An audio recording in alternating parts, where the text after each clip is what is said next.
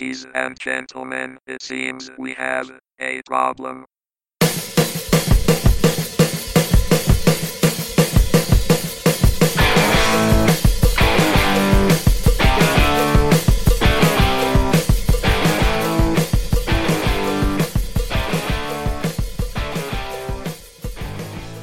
Hello, everybody. It's Thursday. That means it's time for another episode of the TopSpeed.com podcast.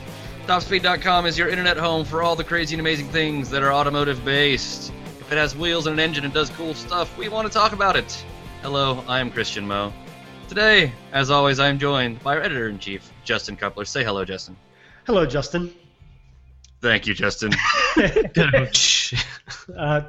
Yeah. And jumping in there with our first rim shot is the wonderful Mr. Mark McNabb. Hello, Mark. How's it going, guys? Ooh, coffee's a little hot. All right. Everyone, we want to say thank you for joining us. If you aren't aware for some reason, don't forget that we are now available on iTunes. You can run right over to iTunes, click the little subscribe button. You'll get these things almost as soon as they go live, show up right on your phone or your tablet or your computer or whatever else you like. And then you don't even have to go searching for us. Our wonderful, soothing voices are brought to you automatically. Don't forget, if you love what we do, you can go over there and leave us a little 1 through 5 star rating or a nice little comment, and we would really appreciate that. We're going to jump right into things today with our weekly wheels, and we're going to start with Mr. Justin, who's been driving yet another machine from Mazda. Yeah, I seem to be the Mazda guy here lately. Had a crack at the 2014 Mazda 6i Touring. It's a pretty decent car. It's kind of blah, you know. It's your average old sedan. I do really like the new design. It looked great in pictures, but in person it looks even better. I really wish you said boring old sedan. I'm like, wait a minute, have you seen that thing? Yeah, it drives like a boring old sedan, but I'll get to that in a second. The body is nice. The new redesign is great. The new arches of the wheel wells are awesome. I wish it would have given me a different color. They gave me kind of a medium silver that kind of hid some of the body lines. I would have preferred to see a red or a black, something that will kind of highlight those edges. But still, it's that like metallic burgundy color that they sell that thing in looks that awesome. Is stunning. I was praying the car come in that color, but they pulled up in a gray one. I was like, meh, okay, I'll live with it. But you're going to have the 17-inch wheels, low-profile tires. It's a good-looking car from the outside. The inside was where things got a little bit blah. The front seats were sporty, had nice little bolsters on the side. But the leather was fake. But that's okay because you kind of expect fake leather from a $23,000 car. I do not expect fake leather from a $30,000 BMW. But anyways, had the navigation package installed, but it was not activated, as I was telling Mark when we were off the air. I sat there and bashed on the navigation button, and it didn't work. So. Was it one of those SD card ones? Yeah, I wonder if somebody stole the card. I don't know. That's a good point because, it did have the SD card. I was telling Mark, had the card slot, but the card wasn't there. So some little press guy decided to yank it. Details. It had dual exhaust, which gave a nice little sporty look. There was one issue on the outside, though, that I had some problem with. There's a fit and finish issue with the chrome that surrounded the front grille. Right at the bottom where it kind of joined together, there's a very obvious crease. I know there's always going to be a crease there. Well, not always, but most of the time there's going to be a crease there unless it's one piece molded in a circle like that. But the crease was very obvious, and when the sun hit it, it was completely blatant. So it really took away from the outside a little bit. Look at my shiny. I know, really. It caught your eye in a second. I was like, whoa, what's that? I thought I dented it or something. It was actually just the crease where the two ends meet. As I said, the seats had nice bolsters. They held well in the corners, didn't slide all over the place. In terms of handling, the car was pretty good. The wheels are nice and wide, so it handled well. Suspension wasn't the sportiest, but it was good enough for a sedan. I did have a 5-speed, which is kind of a love-hate thing. I like having automatic now that I'm a dad and I have to handle a kid in the back seat. It's nice having an auto, but the 5-speed was cool to row my own gears for a little while. 185 horsepower of that little Sky Active 2.5 liter, which isn't too bad. 60 miles an hour, came about 7.5 seconds. Overall, it was like you always say, Christian, your 2.3 kid sedan. Yeah. It came in at just about, I'm trying to think, I think it bases at $20,000. The Touring comes in at $23,000, and mine with the auto-dimming mirror and some cool little door sill trims came in at $23,915 before delivery. Yep, because you had the I, not the S. The S is a little more expensive, a little more powerful, stuff like that. Yeah, it has different suspension, things like that. I just love the single fact that Mazda still sells that thing with a manual. Like they're like the only one left still making a family sedan that you can get with 3 pedals. Yeah, and it's great. I mean, some people like to have the 3 pedals. Like I said, me with a kid, sometimes it's easier having the auto, but some people just got to have that manual, like yourself. Yes. Again, I drove all the way to Arkansas. I drove 9.5 hours to buy my car because it had 3 pedals. And it was totally worth it. It was totally worth it. I mean, it was fantastic. I love my Golf. It's the best thing I've ever bought. All right. Mark was driving something even prettier and drool-worthy, and I am kind of sad and mad at him. Well, yeah, I guess it was pretty. I guess I guess we're going to talk about the ES5 today, or we're going to talk about the Town and Country. I've got 2 that I could talk about. Yeah, we'll do the S5 because I don't want to talk about minivans today. I know I told you that we were going to talk about minivans, but I really don't want to talk about minivans. Guys, I have to say I've had a really fun week. I had a 2014 Audi S5 Quattro with the S-Tronic. Oh my gosh, I've fallen in love. Let me get the build sheet out here. You guys are gonna be jealous. I'm already jealous because you said S5. That is one of the prettiest things that Audi makes right now. Yeah, and it's so funny. Like, I wrote this in my review, which is going live in like 30 minutes. I never really paid attention to the S5 basically at all. It just kind of was like, oh, it's a filler. Not gonna worry about that. Look how pretty the R8 is.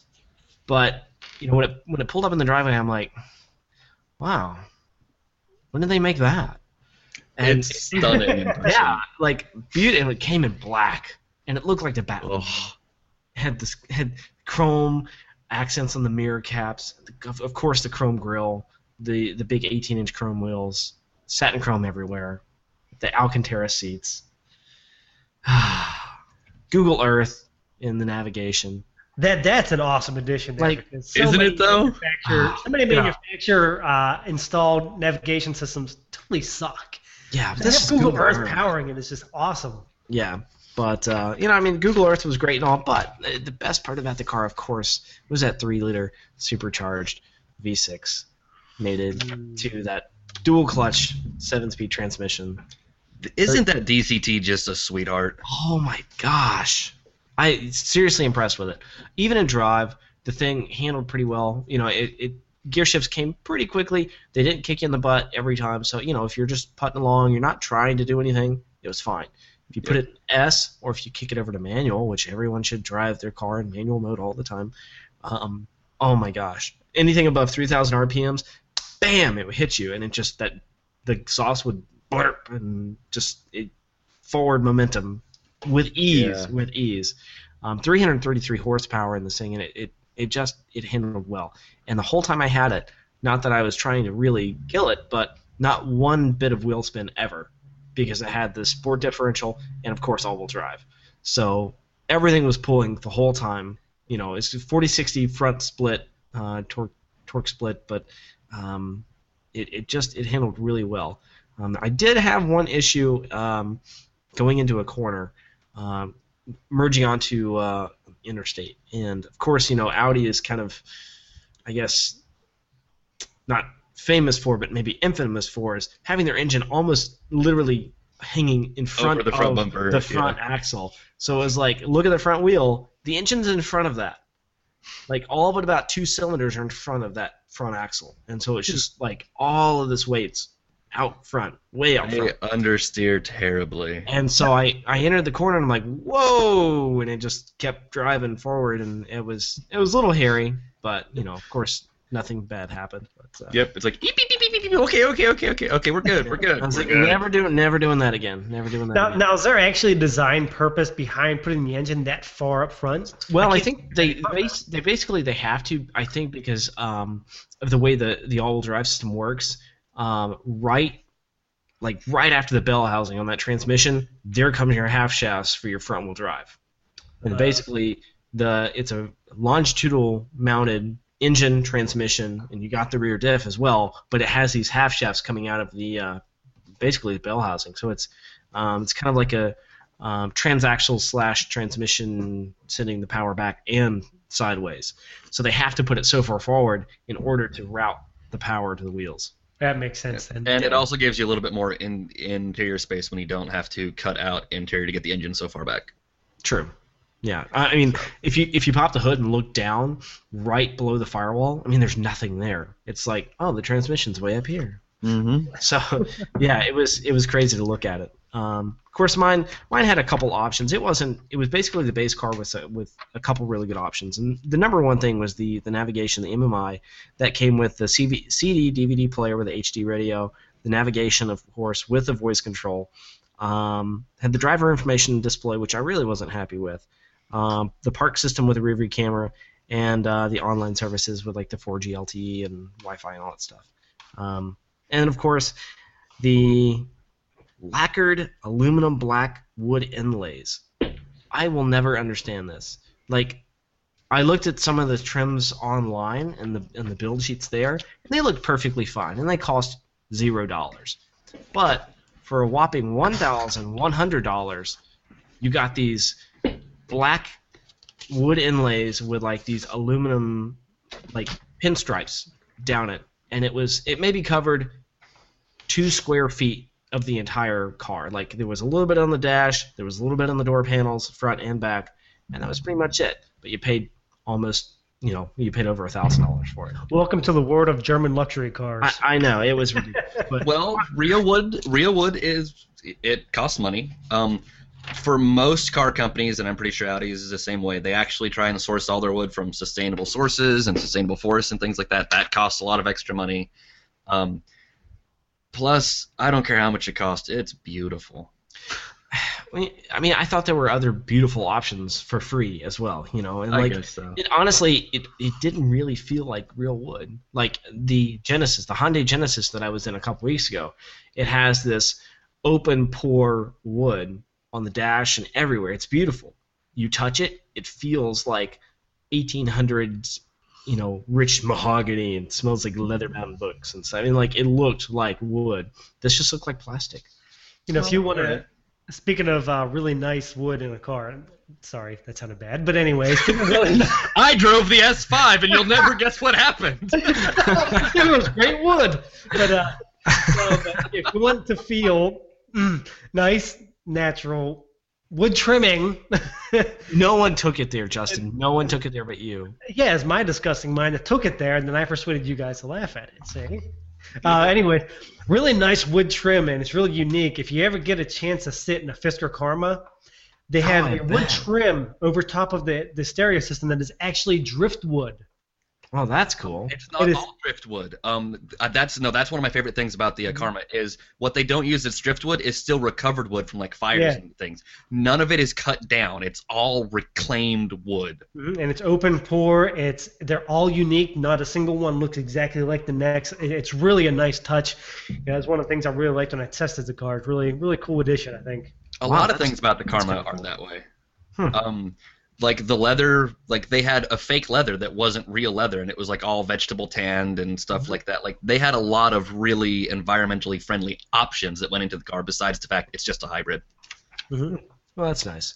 Yeah, but we're going to go ahead and we're going to move on, and we're going to talk about what I was driving, which was mainly the car that sparked our first piece of news about how Nissan is the best enthusiast car company. Nissan brought me a Juke Nismo, and it is just the best little thing I've ever been in. It is just a total hoonwagon that should never exist in the entire world. Nissan has taken a hatchback, and then they have lifted it up a few inches so they could sell it as a crossover, and then they decided to sell it with a manual, huge sport bucket seats, and turn up the turbocharger. It's a little top heavy. It wails around in the corners. You could literally spin the front tires until they explode if you want to. Like torque steer. There's plenty of torque steer if you want it. Like everything that's terrible about a car that makes it fun is crammed in this thing. And Nissan's like, that's exactly how we wanted it. And it makes me so happy. It's funky and ugly, and it's got this cool little red stripe around it and huge 18-inch wheels, and It makes snorty, blarbly noises out the exhaust. It's fantastic. Well, that's one of the reasons Nissan is the best enthusiast company. They do things that you wouldn't expect. You don't expect to see a Juke Nismo. You don't expect to see a Juke, period. Right. But then to see a Juke Nismo, it's like, what are they doing? Okay, I guess someone's buying it then. Yeah, an enthusiast is. That's why. Right. I was discussing it with another friend of mine that I had wrote a piece about that. He goes, "Oh, that's a good way to put it. I usually refer to Nissan as the ballsiest brand." Because they're the only company that seems to have the balls to make really ridiculous cars. Well, they have. Go ahead. They have to make up for all the years of crap they put out. Well, but even through all the years of crap, there were always bright, shining spots. Like, there's been the Z cars, there's been all of the GTR stuff they've done, there's all the S bodies. Like, if you want to get into drifting, what's the only car you're going to buy? A 240SX. Like, that's what you're going to buy. Well, but think of the mid-1990s Nissan, the Altima, Maxima, base Sentra years. There wasn't anything in those years. I think the 240 may have overlapped at one point there, but that's... Well, no, because the 240 went to, like, 95 or 96. Yeah, but from 96 on, what'd they have? 96 to 2000... I think it was 98 the first year they had the SER for the Sentra. Well, that was 93, but they had that only for 2 years. And the SER, the second-gen SER, 98, 99, maybe 2000. So, I mean, you're looking at maybe a gap of 3 or 4 years. But there's a lot of crap in that gap. There is. But Two words. Nissan Stanza. Yes. Oh, God. But then they had the Nissan Stanza replaced by a Nissan Altima. That just takes the cake. The Altima was about the most boring car for the first 10 years it was in production. Yeah. Right, cool. But so, like, here's the thing, though. They make terrible cars, but lots of companies make terrible cars. But then Nissan is like, you know what? We're kind of bored with making these really terrible cars. Why don't we sneak into this back garage and do something really silly with it and try and sell like a dozen of them? And then someone at Nissan greenlights these things, like the Altima. They only made it for like 2 years. I think it was like 03 and 04 or something. But you could get an Altima SER. Mm-hmm. It came with like 19-inch alloys, and you could get it with a manual, and the engine made a little bit more power, and it had a new exhaust system. It's like, you never see Toyota going, you know what we need to do with our Camry? A spoiler, a manual transmission, and up the power. That'll be amazing. Well, they did for a few years. What wasn't there a Camry? What was it called? I can't remember what exactly it was called. I have There's to look like the at XLR that had like a body kit, but like that was about it. They had more horsepower. No, it was up to like 180 horsepower from what I recall. It was the same engine that was in the Matrix. I don't think they did much to that engine, and especially not with like the V6 trim. Well, no, it was a completely different engine. It was the engine that was in the Matrix. They had two different 1.8s. But it's like most companies don't do this. And then there's something like the Juke R, and I know the Juke R started as sort of a side project, and it was done by Nissan UK, and it made Nissan HQ in Japan a little upset about it. But then Japan greenlighted a small run production. Again, if I am someone at GM and I'm like, you know what we really need to do? We need to cut the back seats out of a Sonic and put a Corvette engine back there. We'll make like a dozen of them, sell them for $1 million a piece. What do you think? That guy probably would have been fired. Bob Lutz. Okay, yeah. So like, Bob Lutz is the kind of guy that wants these cars to happen, and he occasionally gets them. Like, he got the Viper. But for the most part, these companies shut these projects down, and Nissan's like, whatever, got some cool YouTube hits. Have fun. Like, no other company does that. And I mean, there are some companies that do some things like that. Like Renault used to be really good about dropping. They would take their hot hatch, cut out the back seats, and put V6s back there. But they don't do that anymore either. And all these companies have lots of good cars, but Nissan just seems to be the only one doing really stupid things that if we owned a car company, we would try to do. I guess that's kind of the way I look at it. Yeah, BMW, everything they make is good to drive. But they also make lots of cars that are bought by 22-year-old women who can't see straight. Like, they bought lots of people buy a BMW for a badge. They don't buy it to drive the car. Yeah. Yeah. And Nissan makes lots of people lots of cars for lots of boring people. But then on the side, again, they're making cars that if I owned a car company, I'd be like, could we put hardback Recaros in a crossover and sell that? Could we chop the top off of this two-row SUV just to say we did?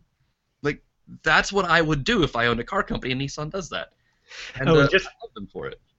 Just for clarity's sake, yes, in 2005, Toyota Corolla XRS 170 horsepower, 2.4 liter sport tune suspension. It was made for 2 years, then came back in 2009. Ooh, 84 horsepower? No, 170, but that's over top of the stock 130. I mean, that's a Okay, big. but that's 130 in the 4-cylinder, or you could just buy a V6 Camry, which everyone does anyways. Well, yeah, but still, it's 170 horsepower Corolla. I With guess the sport tune suspension. I guess so. I'm not arguing with it. Nissan's Well, not. but that's the Corolla, so that's the Sentra competitor, not the Altima competitor. Yeah, this is for the Sentra SER. Right. That's what I'm saying. Nissan also made an Altima SER. Yeah, for a couple years, yeah. Right, and it's like, whoa, wait a minute, what? And it was somebody going, do you think this would sell? Oh, let's try it. Probably not. How many do we have to sell to make some money? We probably need to sell 40. If we sell 20, we only lose half. Have fun. Like, that seems to be how they run their business. Hey, and they've been in business for a long time doing it, so Oh, they're doing something right there. 80 years last year. Mm-hmm. Yeah, that's impressive. Now, I want Nissan to do something, though, right? They're already in the Aussies V8 racing circuit. Why aren't they making V8 rear-wheel drive Altimas? Like, that just needs to happen. Like, now. So, I think, because they're not an idiot company, the reason that hasn't happened mostly is Maxima and GTR. They won't push the Altima to be faster than the Maxima. Well, because do it you with the have- Maxima. Well, but then you have to completely build a whole new car. And then you also end up with Nissan already makes Infiniti, which that's what Infiniti is. You know, like Lexus, when Lexus went to make a luxury brand, they just started making, front-wheel drive, just slightly better versions of their cars. And then they did make the IS 350, which has its own platform and the rear-wheel drive and all that. But for the most part, they're all Toyota-based, normal Toyota cars that have just been gussied up. And Nissan started that a little bit with Infiniti back in the older models. But then someone at Nissan just went, you know what we should do? Make an entirely new sporty rear-wheel drive platform and put every single car we make an Infiniti under it. And then we got the M, and we got the G, and we got the FX, and we got the EX, and we got all these things that Nissan's like, we're going to make a rear-wheel drive platform and do that. So they already kind of have that if you go with the G37 or the M56. The M56 is, just a sedan like the Altima or the Maxima, but you can get it with the 5.6-liter V8 that they put in their trucks. Touche, sir, touche. They have that. It's just not wearing an Altima badge. That's all. And speaking of the SUVs, so the FX37, right? What was the first year that was produced? Because everyone thinks that BMW made the sporty SUV, right? Oh, no, the FX came first. Right. So because sure, there's the X3 and the X5, but I don't call those sporty. I'd say the first sporty SUV that BMW made was the X6. Yeah. And the FX37, was out before that. And it looks great. Well, sorry, it was the FX35 back then. It looked great. Rear-wheel drive. Like, it was basically like a 350Z wagon with a lift kit. Like, that's basically what they made. But of course, BMW is the one that made the original sporty SUV. Like, Nissan's doing all this stuff, people. Nissan does it for reasons no one in the world could ever figure out. Nissan does it. I think what people tend to do, unfortunately, is they associate a specific genre or segment with what really was the most popular one first. So, yeah, the FX came, I think, maybe 2 years before the X6. But the X6 was a popular one. It had the big name and all the popularity. The FX kind of, some people bought it, but it wasn't the most popular thing. Just like everyone says the pony car segment was started by the Ford Mustang. No, it wasn't. The Plymouth Barracuda started that about 4 months before the Mustang ever came out. But because the Mustang was the most popular, everybody classifies that as the original pony car. And because it's the Mustang, pony, there you go. Right. Yeah. I mean, there's a lot to that, but it's like a lot of these things that people love and want in life is mostly because of Nissan, like as far as like an enthusiast stuff goes. And it's like, I love them for it. Again, I remember back in like 2003 or something, they took a Sentra, so it was the SER V-Spec. They had a whole commercial on driving it around the Nürburgring. Who does that? Like, back then, no one took their cars to the Nürburgring. No one really knew what the Nürburgring was in, like, major circles. Now every car maker in the world is like, we put the Nürburgring, because people start to associate just that word, and it's like mainstream people is what we're going to call them, associate that word with performance. Yeah. So now it's become a marketing ploy. Back then, it was, no, we just want to make your car better, and they were trying to set a front-wheel drive record for their Sentra for time around the Nürburgring. Like, okay, Nissan, take your $16,000 base level car, send it to the Nürburgring. You guys have fun. Like, I love the hell out of it. But all right, I won't make this the Nissan podcast. We're gonna go ahead and we're gonna move on. Let's talk about some more Audi stuff, actually. So we talked about the S5, but if you want something bigger and maybe even prettier, Audi has an S7, and I believe it's just gotten some upgrades, right, Justin?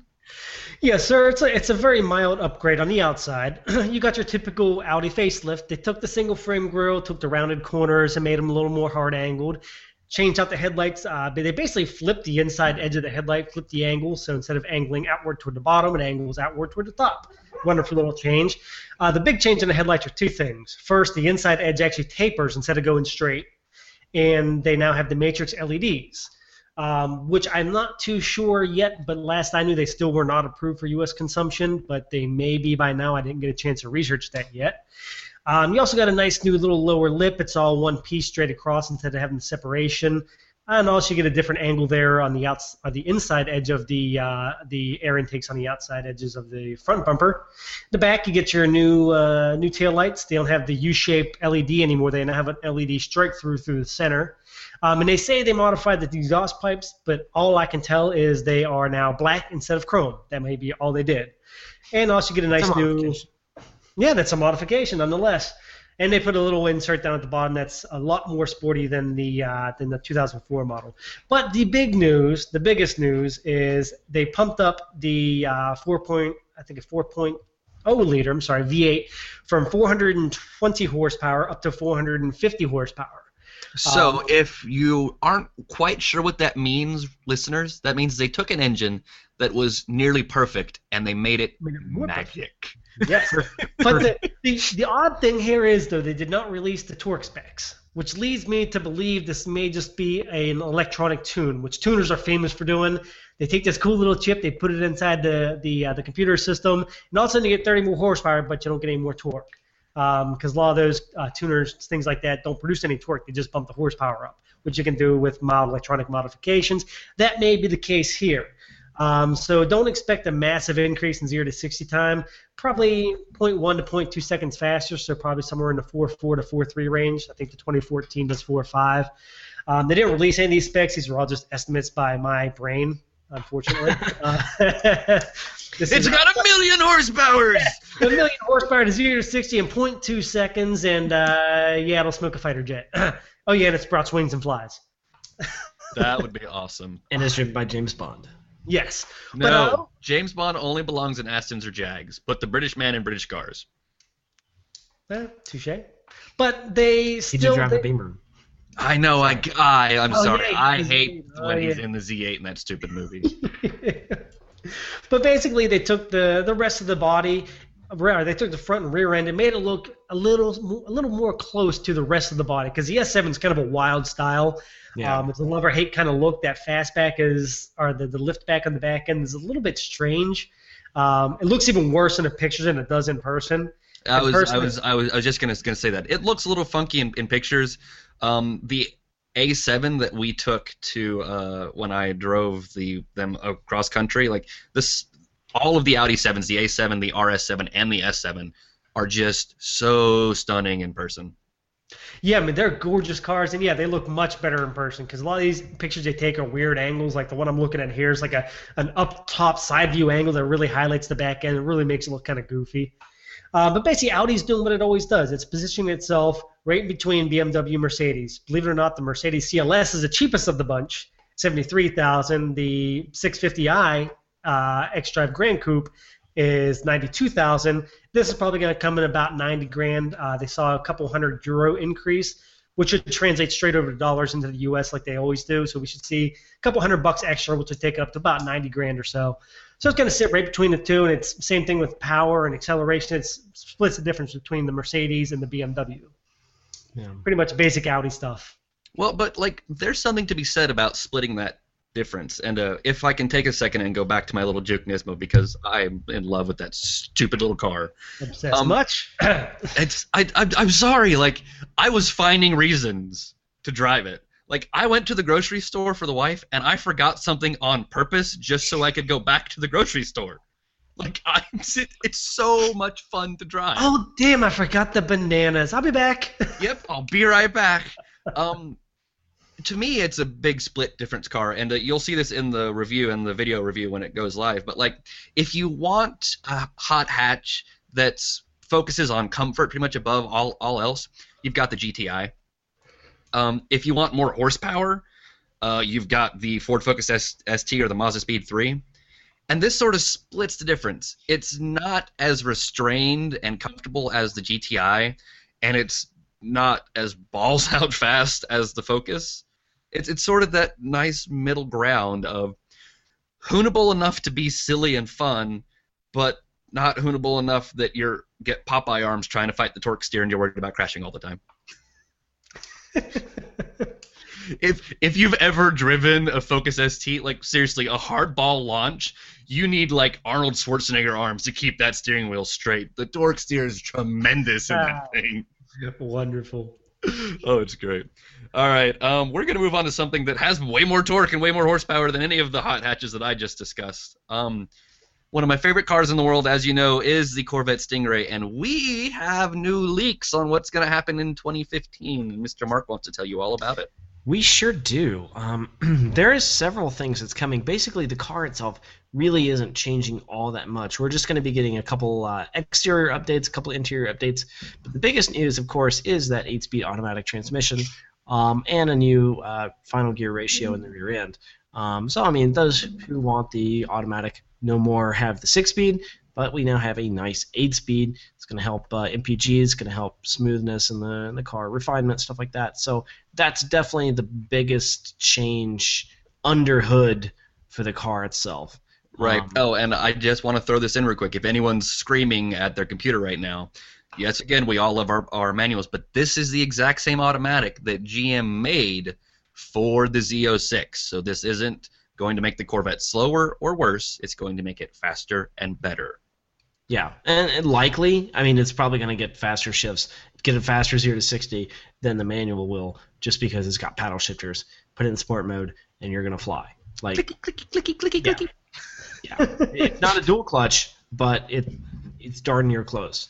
And let's see, what else comes? So that's basically under hood. Now, exterior, it's a long list of changes as far as cosmetic stuff that happens. 2 color changes, basically a new gray color and the lime rock green, which was kind of odd for a Corvette anyway. That's now gone, and it's now called Sunrise or Daytona Sunrise Orange Metallic, which makes me really sad, actually. Because my favorite Corvette color of all time is 70, 71, and 72. They had a color called Elkhart Green.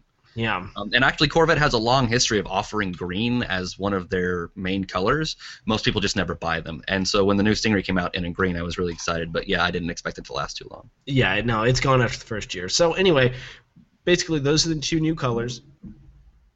And then they're offering a new, I guess, design package is what they're calling it. They're calling it this Pacific Design Package. So if you live on the West Coast, I guess, it's more fun for you there or something. Anyway, it basically it's gonna. Well, they have the PCH. Yeah, I mean, heck, that's an awesome road. It is an awesome road. But road. it's basically what it's going to do is bundle a bunch of little small visual updates into one big package where you can just check one box and get it done with. And we don't know the price on that yet, but it's coming. Anyway, it's going to be basically a bunch of real carbon fiber stuff and a lot of fake carbon fiber stuff. Let's see, visible carbon fiber on the roof panel, on the body-colored surrounds. Let's see, carbon fiber. That comes with the carbon fiber package, which I think they already offer. And then they have something called Carbon Flash, which is, I guess they're painted on fake carbon fiber. Full-length dual racing stripe package, Carbon Flash badge package, Carbon Flash license plate holder, Carbon Flash painted outside mirrors and spoilers, Z51 style satin black wheels with red stripes. Like the list goes on and on and on and on. Satin black wheels with the red stripe sounds awesome. Yeah, that's pretty cool. That's pretty cool. It comes with the competition sport seats. Ooh, I want a white one with the black wheels with the red stripe. No, okay, yeah, you're starting to talk now. Okay, because all of these all of this package is only available with the jet black or adrenaline red interior, and you can only get it with the shark gray metallic, which is the new color for 15, the Arctic white, the blade silver metallic, black, or torch red. So there you go. You can get your Arctic white with the black wheels with red stripes. And red interior. Yeah. Boom. Done. Get the carbon fiber fake paint stripes and stuff like that. I'm sure it looks great. GM, start building it. I'll be there to pick it up in a week. Yeah.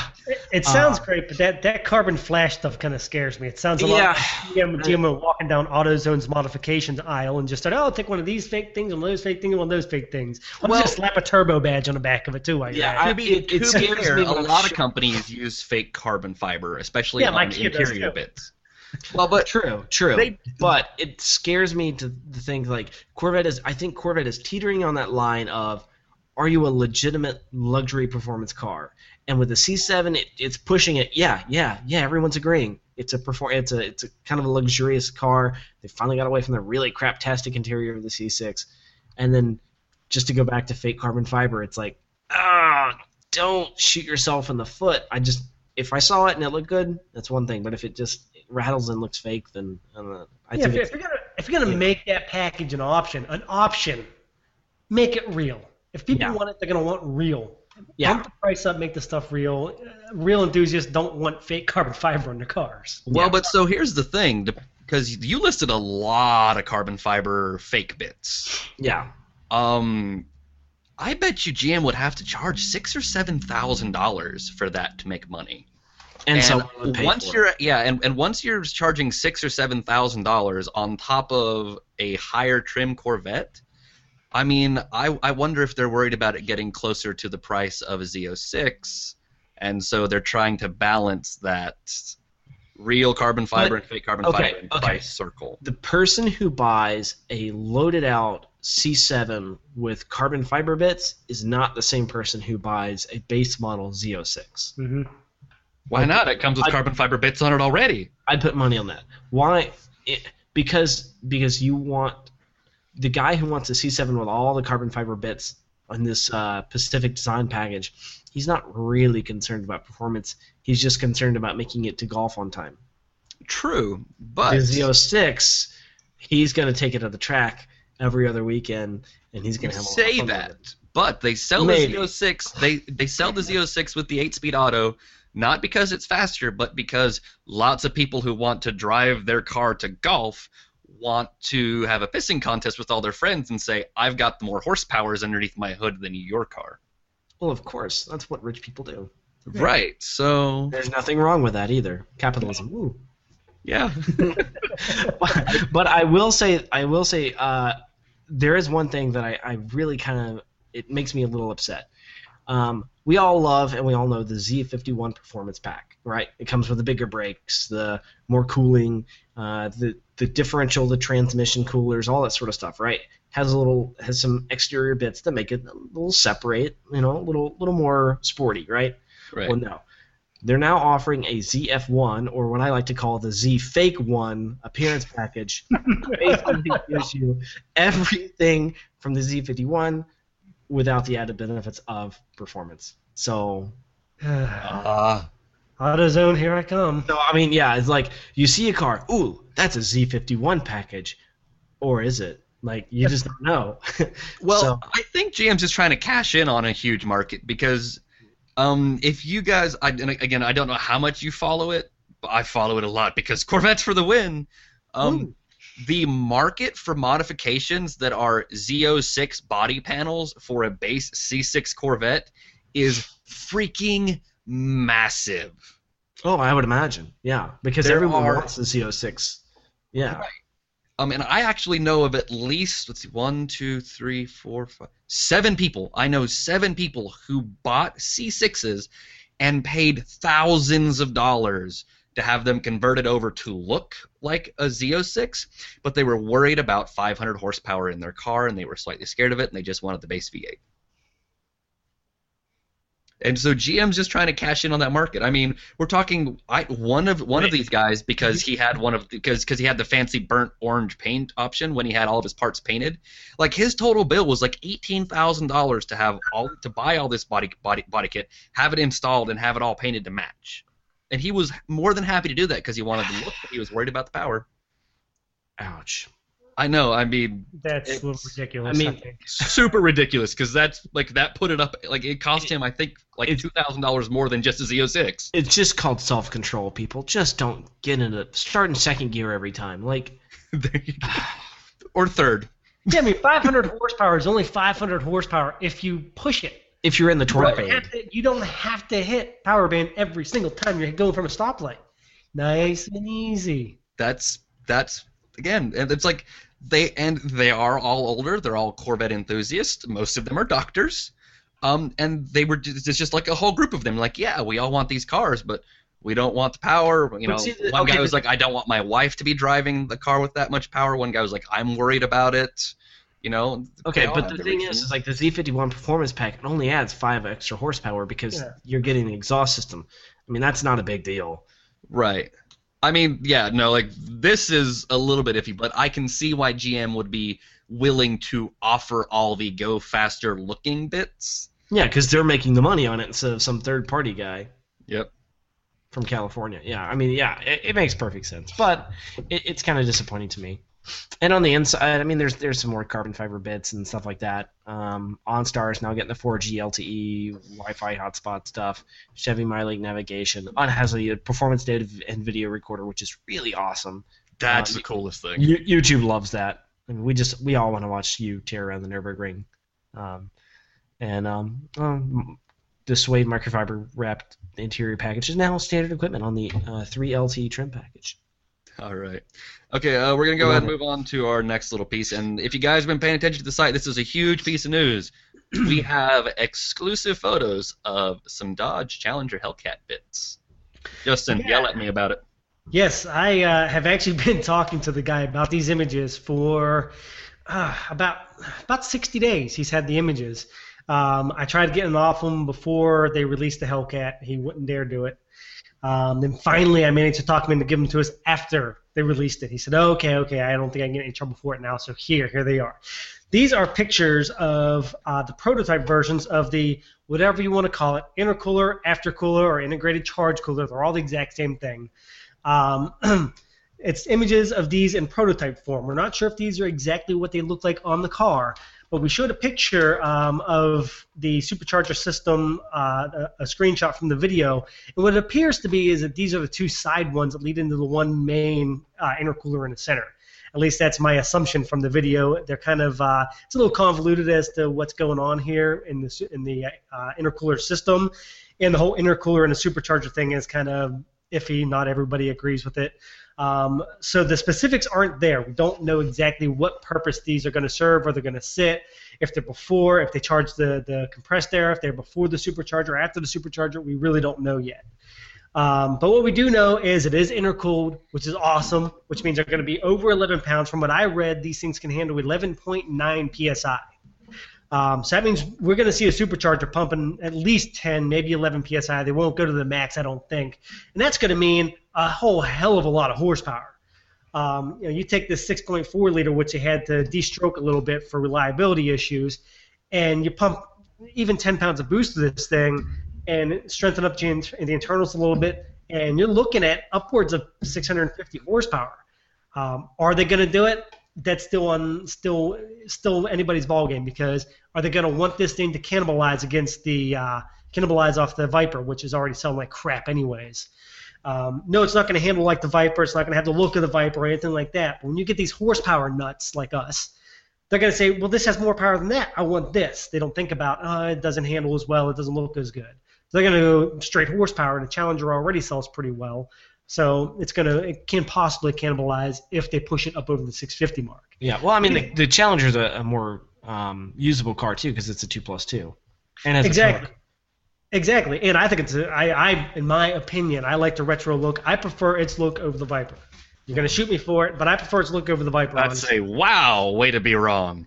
Well, no, the Viper looks way too European. It looks like it belongs on a Ferrari dealer. That's okay. There's nothing wrong with that, but not from a Dodge car. And yes, it's a Dodge. It's called SRT, but it's a Dodge. I guess so. Well, it's not called SRT anymore. Yeah, not anymore. They separated, but still, on dealer lots are still labeled as an SRT. So Right. My thing about this whole intercooler idea, and yes, so if you guys are unfamiliar with the way Dodge has their intercooler set up, there is a huge standard intercooler like in the front of the car, like you would get on a turbo car, but they have one for their system. A lot of it's just for reliability issues, and then inside of the supercharger there are a pair of the integral charge coolers that are inside of the supercharger that help cool the air as you're going, because when you compress air it heats up, and hot air is bad for an engine. You want cold air because cold air will burn better, it's denser, and you get more power. Even if Dodge doesn't crank up the power out of this thing, having all of these parts in place will give you extreme reliability when you're blasting around a track, which is something that Corvette has focused on a lot with the Z28.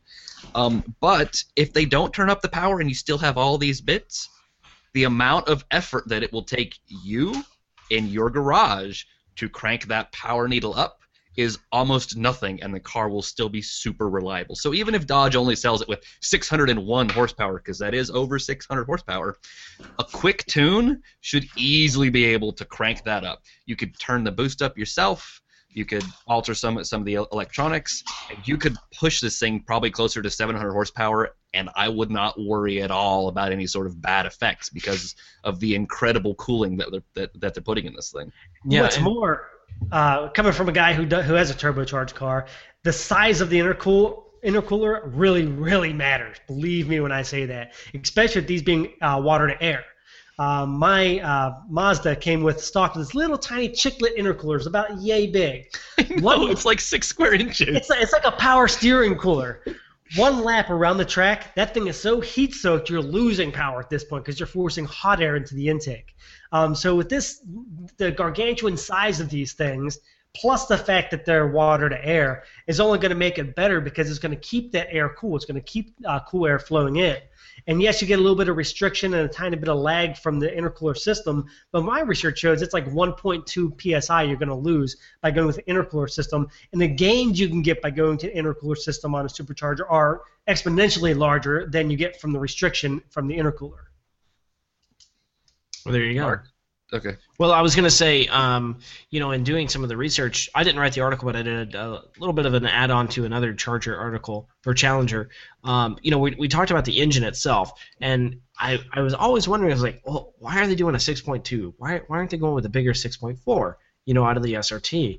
And basically what they did was they took that 6.4 and they de-stroked it because they have a bigger crankshaft that's more strong, made out of some crazy materials that just basically can handle an upgraded horsepower bump. All of these forged internals and everything like that, everything inside the block is about 90% new. Everything else, it's cast iron block, cast iron heads, all this stuff. It's like it's basically a powerhouse ready to go for your tune. Sure, it's got 600 plus horsepower. Of course, people are going to tune it and make it do some crazy stuff. But fortunately for them, they're not having to go through and rework this engine for new pistons and new cranks and stuff like that. It's all there. It's ready to go. And now, you guys are talking about the intercoolers. It's one plug-and-play tune away from some serious right. tire squeaking, rubber burning fun. And I wonder if that's part of Dodge's plan. Because they have to keep the EPA people happy, and they have to keep the bean counters happy, and they have to keep so many people happy. I wonder if they're just going to be like, here's this super, super crazy overbuilt engine that only makes 610 horsepower. But the OBD port's right here. Right. Yeah, you guys have fun with this, and don't forget, put it on YouTube. And then everyone is going to be cranking these engines out to 700 and 800 horsepower, and people will be like, well, if you want to tune a muscle car, this is the car you need to get because it's already built for it. It's already got the forged internals. I wonder if that's part of their plan because that way they can play both sides of that coin. Dodge is not making and selling a car that's more powerful than the Viper. Dodge is not making and selling a car that gets 1.2 miles to the gallon. Dodge is not making and selling a car with 900 horsepower. Dodge is selling a car that is 15 minutes away from 900 horsepower, but they're not actually selling that. So And that's a really good point. It's clever. yeah, And Christian, I like how you talked about it. Each time you talked about it, it went from 6 to 7 to 8 to 9. to 900. This thing's gonna make 1,200 horsepower. But that's too much power. it is. No, like, seriously, in a car like that.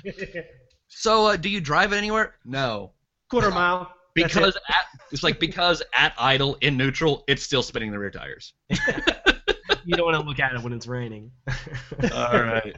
Okay, we got a few more things to cover here. This one is one that I have some things to say about, but we're gonna let Mark start us off. It's Porsche 718. Yeah, I did write the article on this one, and it's really cool. I think that this is going to be a great car. So basically, what they're doing is the rumored Porsche 550, which has been kind of on the books since basically forever. Basically, is the Boxer's baby brother. Smaller, lighter, 4-cylinder power. It's going to have a lot of lightweight, go-fast bits in it. That's going to kind of undercut the Boxer's growing weight, but undercut as far as power, performance, and stuff like that. So you're getting a lighter car, but it's got less power. So it's kind of like a good all-around track car, kind of a Miata killer almost. Krista, I'm really, really curious to hear what you have to say on this, because I know you're a Porsche Audi kind of guy. So So I have some iffy things about the proposed engine specs. Like the top spec engine is what, like they're saying like 365 or something? The top spec is a 2.5 liter 4-cylinder flat four, kicking 355 horsepower. Yeah. So, one, I know Porsche wants kind of I know Volkswagen wants Porsche to have a smaller car, and they've been trying to push for it a long time. Every time this has come through, it's been killed and it's been killed and it's been killed. Right now, Porsche is the most money-making brand in the world. Porsche makes more money on every car they sell than anyone else. Their profit margins are record-setting through the roof. Introducing a cheaper car is going to cut into those margins, so Porsche's going to have a problem with that. VW wants them to sell more cars, but Porsche still has a lot of say over what they actually produce. Second, with a car that's as small as they're saying, with as light as they're saying, 355 horsepower will make it faster than a 911, straight up. I mean, they're talking about cutting several hundred pounds out of what the Boxster is, and the Boxster is already a pretty light car. Yeah, I mean, that's a pretty good point. Two, on the other hand, with the, not that every Boxster and Cayman comes like this, but the Boxster and Cayman are coming with the GTS package or whatever it's called, bumping it up, more expensive, more power, better handling, all this sort of stuff. And it's kind of leaving that guy who just wants a base Porsche, convertible to tote around in, he's kind of leaving him in the dust. So I think maybe this is a good idea for those folks who are looking for something under $60,000 to get into a Porsche. I don't really think it'll cheapen the brand. I don't think it'll cut into their margins too much because, I mean, every other car they make, they're still going to get all of that profit margin from. Right. Why not? It's a good idea, I think. Well, I think it's a good idea, and I think it might happen. I just think everyone's got everything wrong. When this came up, and we have some more solid evidence now, what I actually think is going to happen is Porsche is going to cut out the base level Boxster and Cayman, essentially. They're only going to have the S engines because it's like a 3.2 and a 3.6 or something. Like there's different engines in the base car versus the S. Yeah. So I see them, because we already talked about the GT4 Cayman. We've already talked about them moving them up in the range a little bit. I see them, right now we have the Cayman S, the Cayman GTS. I sort of see them moving away from the base Cayman. They might keep the name and have a Cayman and turn the GTS into just an S in a couple years. And so they move that whole line up a little bit. So the base Cayman and the base Boxster are a little bit more expensive. And they're going to move the 911 up a little bit because they can. And then instead of this car being like $40,000, they're going to make it like $52,000. And I think the fastest engine you'll get in it will probably be about 330 horsepower. So in the 718? Yeah. So basically what they're going to do is they're going to replace the Boxster and the Cayman with this cheaper car, but to make it not that much cheaper, they're going to move the rest of the line forward a little bit. Mm-hmm. and they're going to only leave the more powerful engines in the other cars. I could see that. And they're kind of I already could see that. Yeah, and they're already kind of starting to show that forward motion with Right, they're sort of already moving everything up a little bit. We got the GTS, we're getting the GT4. Like they keep plug-in pressing hybrid. higher, and it's like you just said. They've sort of left this gap for somebody who wants a cheaper base level Porsche, so they can cut off the base Boxster and the base Cayman, and sort of instead of having a $40,000 car that's like a Miata Z4 Fighter, you can make like a $49,000 or $50,000 car. So keep it like around the price of the Corvette, and then keep it like 325 to 330 horsepower, and it'll still be a blistering performer, but it won't outrun a Cayman, and it won't outrun a 911. Well, I think you're onto something there, really. Because I think the competition for this thing really is, I think it is the solid Stingray, and the new upcoming TT from Audi. Yep. A TT Roadster and the Stingray convertible. Yeah, I really think you're onto it. And I mean, the Corvette's going to be a heavier car, but it does make 455 horsepower. But at the same time, this is going to be a lighter. And I really think they're going to load this thing with carbon fiber because that's just the way everything's going. And I really hope they do that, just because it's cool. Carbon fiber is a lot cheaper to make nowadays. It's so easy to make. So why not load the thing with carbon fiber? Make it weigh like 3,100 pounds. Put 355 horsepower in it. Yeah. Making me drool over here, man. All right. We're going to move on. I've got one more little story I want to talk about. If you guys noticed, I've been talking a little bit about the Grid Auto Sport game lately. It's a game I'm excited about, and I happen to be lucky enough to get a pre-release copy of the game. The company who's making it, Codemasters, they picked a few people to send out a pre-release. It's like a beta build of the game. So I got it on my computer, loaded it up. Played it a little bit. I only have a limited access to cars and tracks. There's like 3 or 4 cars for each type of racing that you can do, like the drifting and the street racing and the endurance racing and all that sort of stuff. But I put a couple hours into it. It's pretty fun to play if you guys are interested in it. You can read the piece. We also put up a video. I spent about 6 minutes showing off some of the menus, and I did a lap in a race. I did really terrible in the race. They're still working on everything. Nothing's finished. They still have really bad balance issues with some of the rear-wheel drive cars, especially with like the drift cars. Especially, they've got some throttle adjustment issues that they're trying to work on. But overall, the game's solid. If you're interested, you can check out that video and that piece.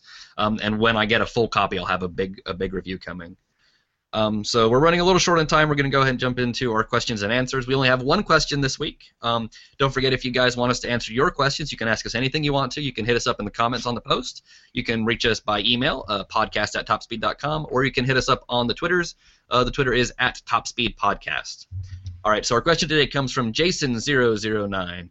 It says, another great episode. Thank you, guys. I have another question for you. I'm a big fan of F1, so if you could drive any F1 car in history, what car would you guys pick to drive? Would it be a modern one, an old one with skinny tires, no safety features, and the big wooden wheel? He says he would drive the Tyrrell P34 from 1976. It's the one that has the 4 front wheels. Looks really, really freaking awkward. Do either of you guys have something to say about this? I'm not a huge F1 fan, so I had a hard time with this one. But if I had to pick one, I would one of the old ones, the skinny tires and wooden wheel. It just sounds awesome to me, just to flog around a track, just one time. One time to scare the living crap out of myself, park it, and say, okay, I survived. So I don't have any specific car, but it'd be one of the older ones for sure.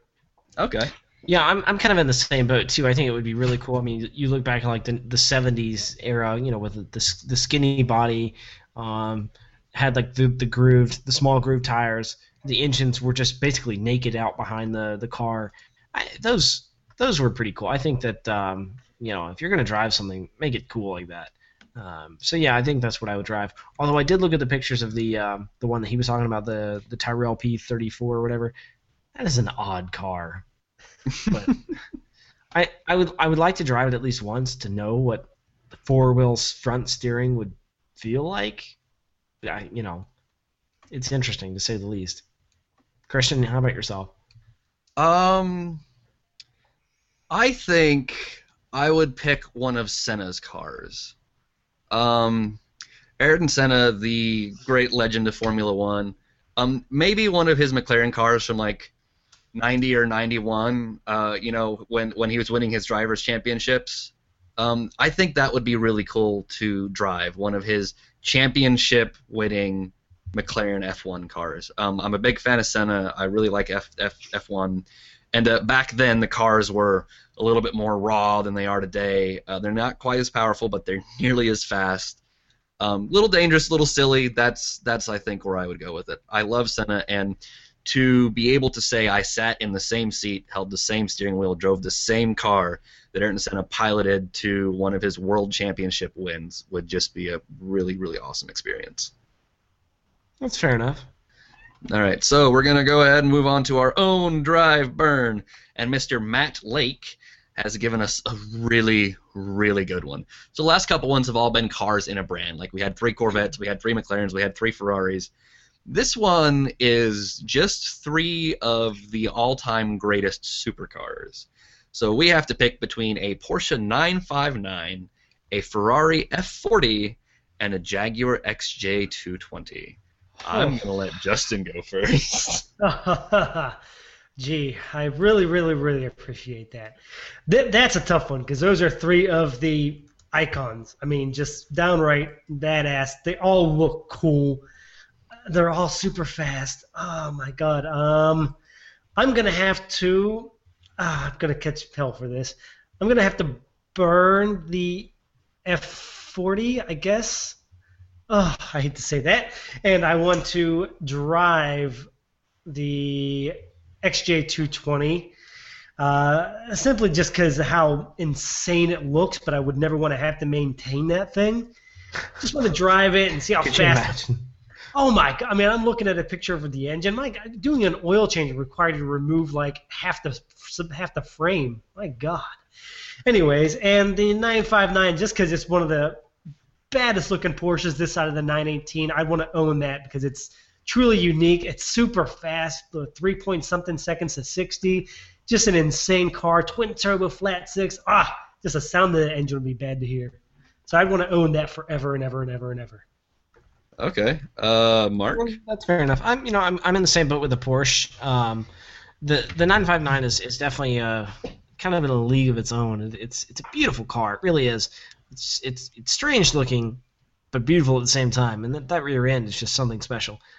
Yeah, that's the one I would drive every day. Just because I mean it's more usable and it's a Porsche. Why not? It's really cool. The F40, I'm going to have to drive that at least once because it really is such an icon. I mean, the Ferrari name that is attached to it, the way it looks, the way I hear it drives, the engine, you have to drive it at least once. No burning that one. The Jaguar, on the other hand, honestly, it looks interesting, but it looks like an early 90s concept car to me. Looks like an early 90s fish. Yeah, that's about... So, I really wouldn't have that much of a hard time throwing a Molotov cocktail through the windshield of that thing. Okay. I've been thinking about this. So this question was on a podcast a couple weeks ago. To give you an idea, this question is almost 20 days old. And I've literally been thinking about it that long. And I'm still not sure I can entirely decide. Originally, I was going to pull a Mark, and I was going to own the 959, and I was going to drive an F40, and I was going to burn an XJ220. Mostly, like, aside from the fact I like Porsches, I thought, well, if there was ever a 959 owners meeting, I mean, that's Jerry Seinfeld and Bill Gates, among others. And I'm like, that would be some cool company to be in. Cars, twin turbocharged. It's one of the first cars with adjustable suspension. One of the first cars with 4-wheel steering on on a car of that level of performance. It was a direct competitor to the F40 back in the 80s. But as much as I love the 959, I love the F40 and what the XJ220 is. So I would probably have to. I think I'm going to say burn the Porsche. Wow. I did not expect to hear that. I know. Again, I've spent so much time thinking about this. Like, I probably could have made $1 million worth of work I could have gotten done in the time that I've spent thinking about this. I would own an F40, and I would keep and drive an F40 every single day. Because anything I've ever seen, heard, or read it is basically the rawest, most pure driving experience on the planet, short of maybe the McLaren F1. and even that's like they're pretty close to on par. Just raw carbon fiber everywhere. You're basically bolted to the floor, and there's just a massive engine behind you. Have fun, don't die. Like that's kind of what the F40 is. And back to the thing I talked about with the C1. Of these three cars, the 959 is the only one I could say would not have made almost every part of my life better. If I went to get groceries in a 959, would my day have been more magical? Maybe not. If I drove an F40 to go pick up a thing of milk, my day has become more magical. The 959 is just too subdued for that. So I would own an F430. You're just driving it wrong. Well, but just so okay. Let's say you have your wife in the car and you're going to dinner. You don't want to go too fast, too sideways, and make her go to throw up everywhere. Well, you don't want to pull in the Outback sideways? Come on, that's the fun part. She vacates first, and you feed her. Okay, but you know, I don't want to make her sick. But just driving an F40 down the road at 15 miles an hour will still feel special, and everybody will look at you, and everybody will know what it is. If you're driving a weird, slightly ugly Porsche, they're just going to be like, wow, that guy's in a weird, slightly ugly Porsche, and that'll be the end of it. Everyone knows an F40. Everyone recognizes an F40. It is one of the icons of the world, not just the automotive world, of the world in general. So that's the one I want to own. And then the XJ220 is an incredible achievement. You know, as far as an engineering standpoint, it's one of JAG's best cars they've ever made, so I would drive that once. I'd own an F40, and I would burn a Porsche. Back to what you were saying, I think a couple day-old bloomin' onion vomit in your car would smell just absolutely terrible. And if for some reason that did happen in the F40, there's no carpet, so you just hose it out. Yeah, I couldn't get over the fact that I'll probably be sorely disappointed with the fit and finish of the F40. I mean, it was a mess. I mean, they kind of said, okay, this goes here, that goes there. Well, but green stuff everywhere. It was as raw as it could be. It was basically, they said, we need to take a race car. And if anybody's ever been in an actual race car, they are built like utter shit. Oh, yeah. They are just held together with Bondo and duct tape. But that's super light, and that's why they do it. And so Ferrari, when they made the F40, basically was like, okay, we have a race car. What is the absolute minimum we have to do to make it a car? Well, okay, we'll put some lights on it. We'll put a half-inch of padding in the seat, and that qualifies, right? Good, sell it. like that's what they tried to do, and I don't know. I love it for that. I could not destroy one. Fair enough. Yeah. Of the three, like, the 959 is an incredible machine. But of the three, I think it might be the most inferior. Well, I take that back. I think the XJ220 is the most inferior, but I think it's more special than the 959. So, all right, ladies and gentlemen, that has been our show. We hope you're having a wonderful Thursday. You may have noticed there is no video this week. To put it bluntly and honestly, the video is not getting enough of a response for me to justify the time output, but we are working on doing live, and as soon as we go live, we will have all the video you want again, because I don't have to spend 10 hours editing it. Otherwise, I thank you and I love you for listening. We love all of our listeners. I love all of my watchers. I just can't justify the time at the moment. But please, if you're interested in keeping up with the show, as always, you can follow us on iTunes. There's links below.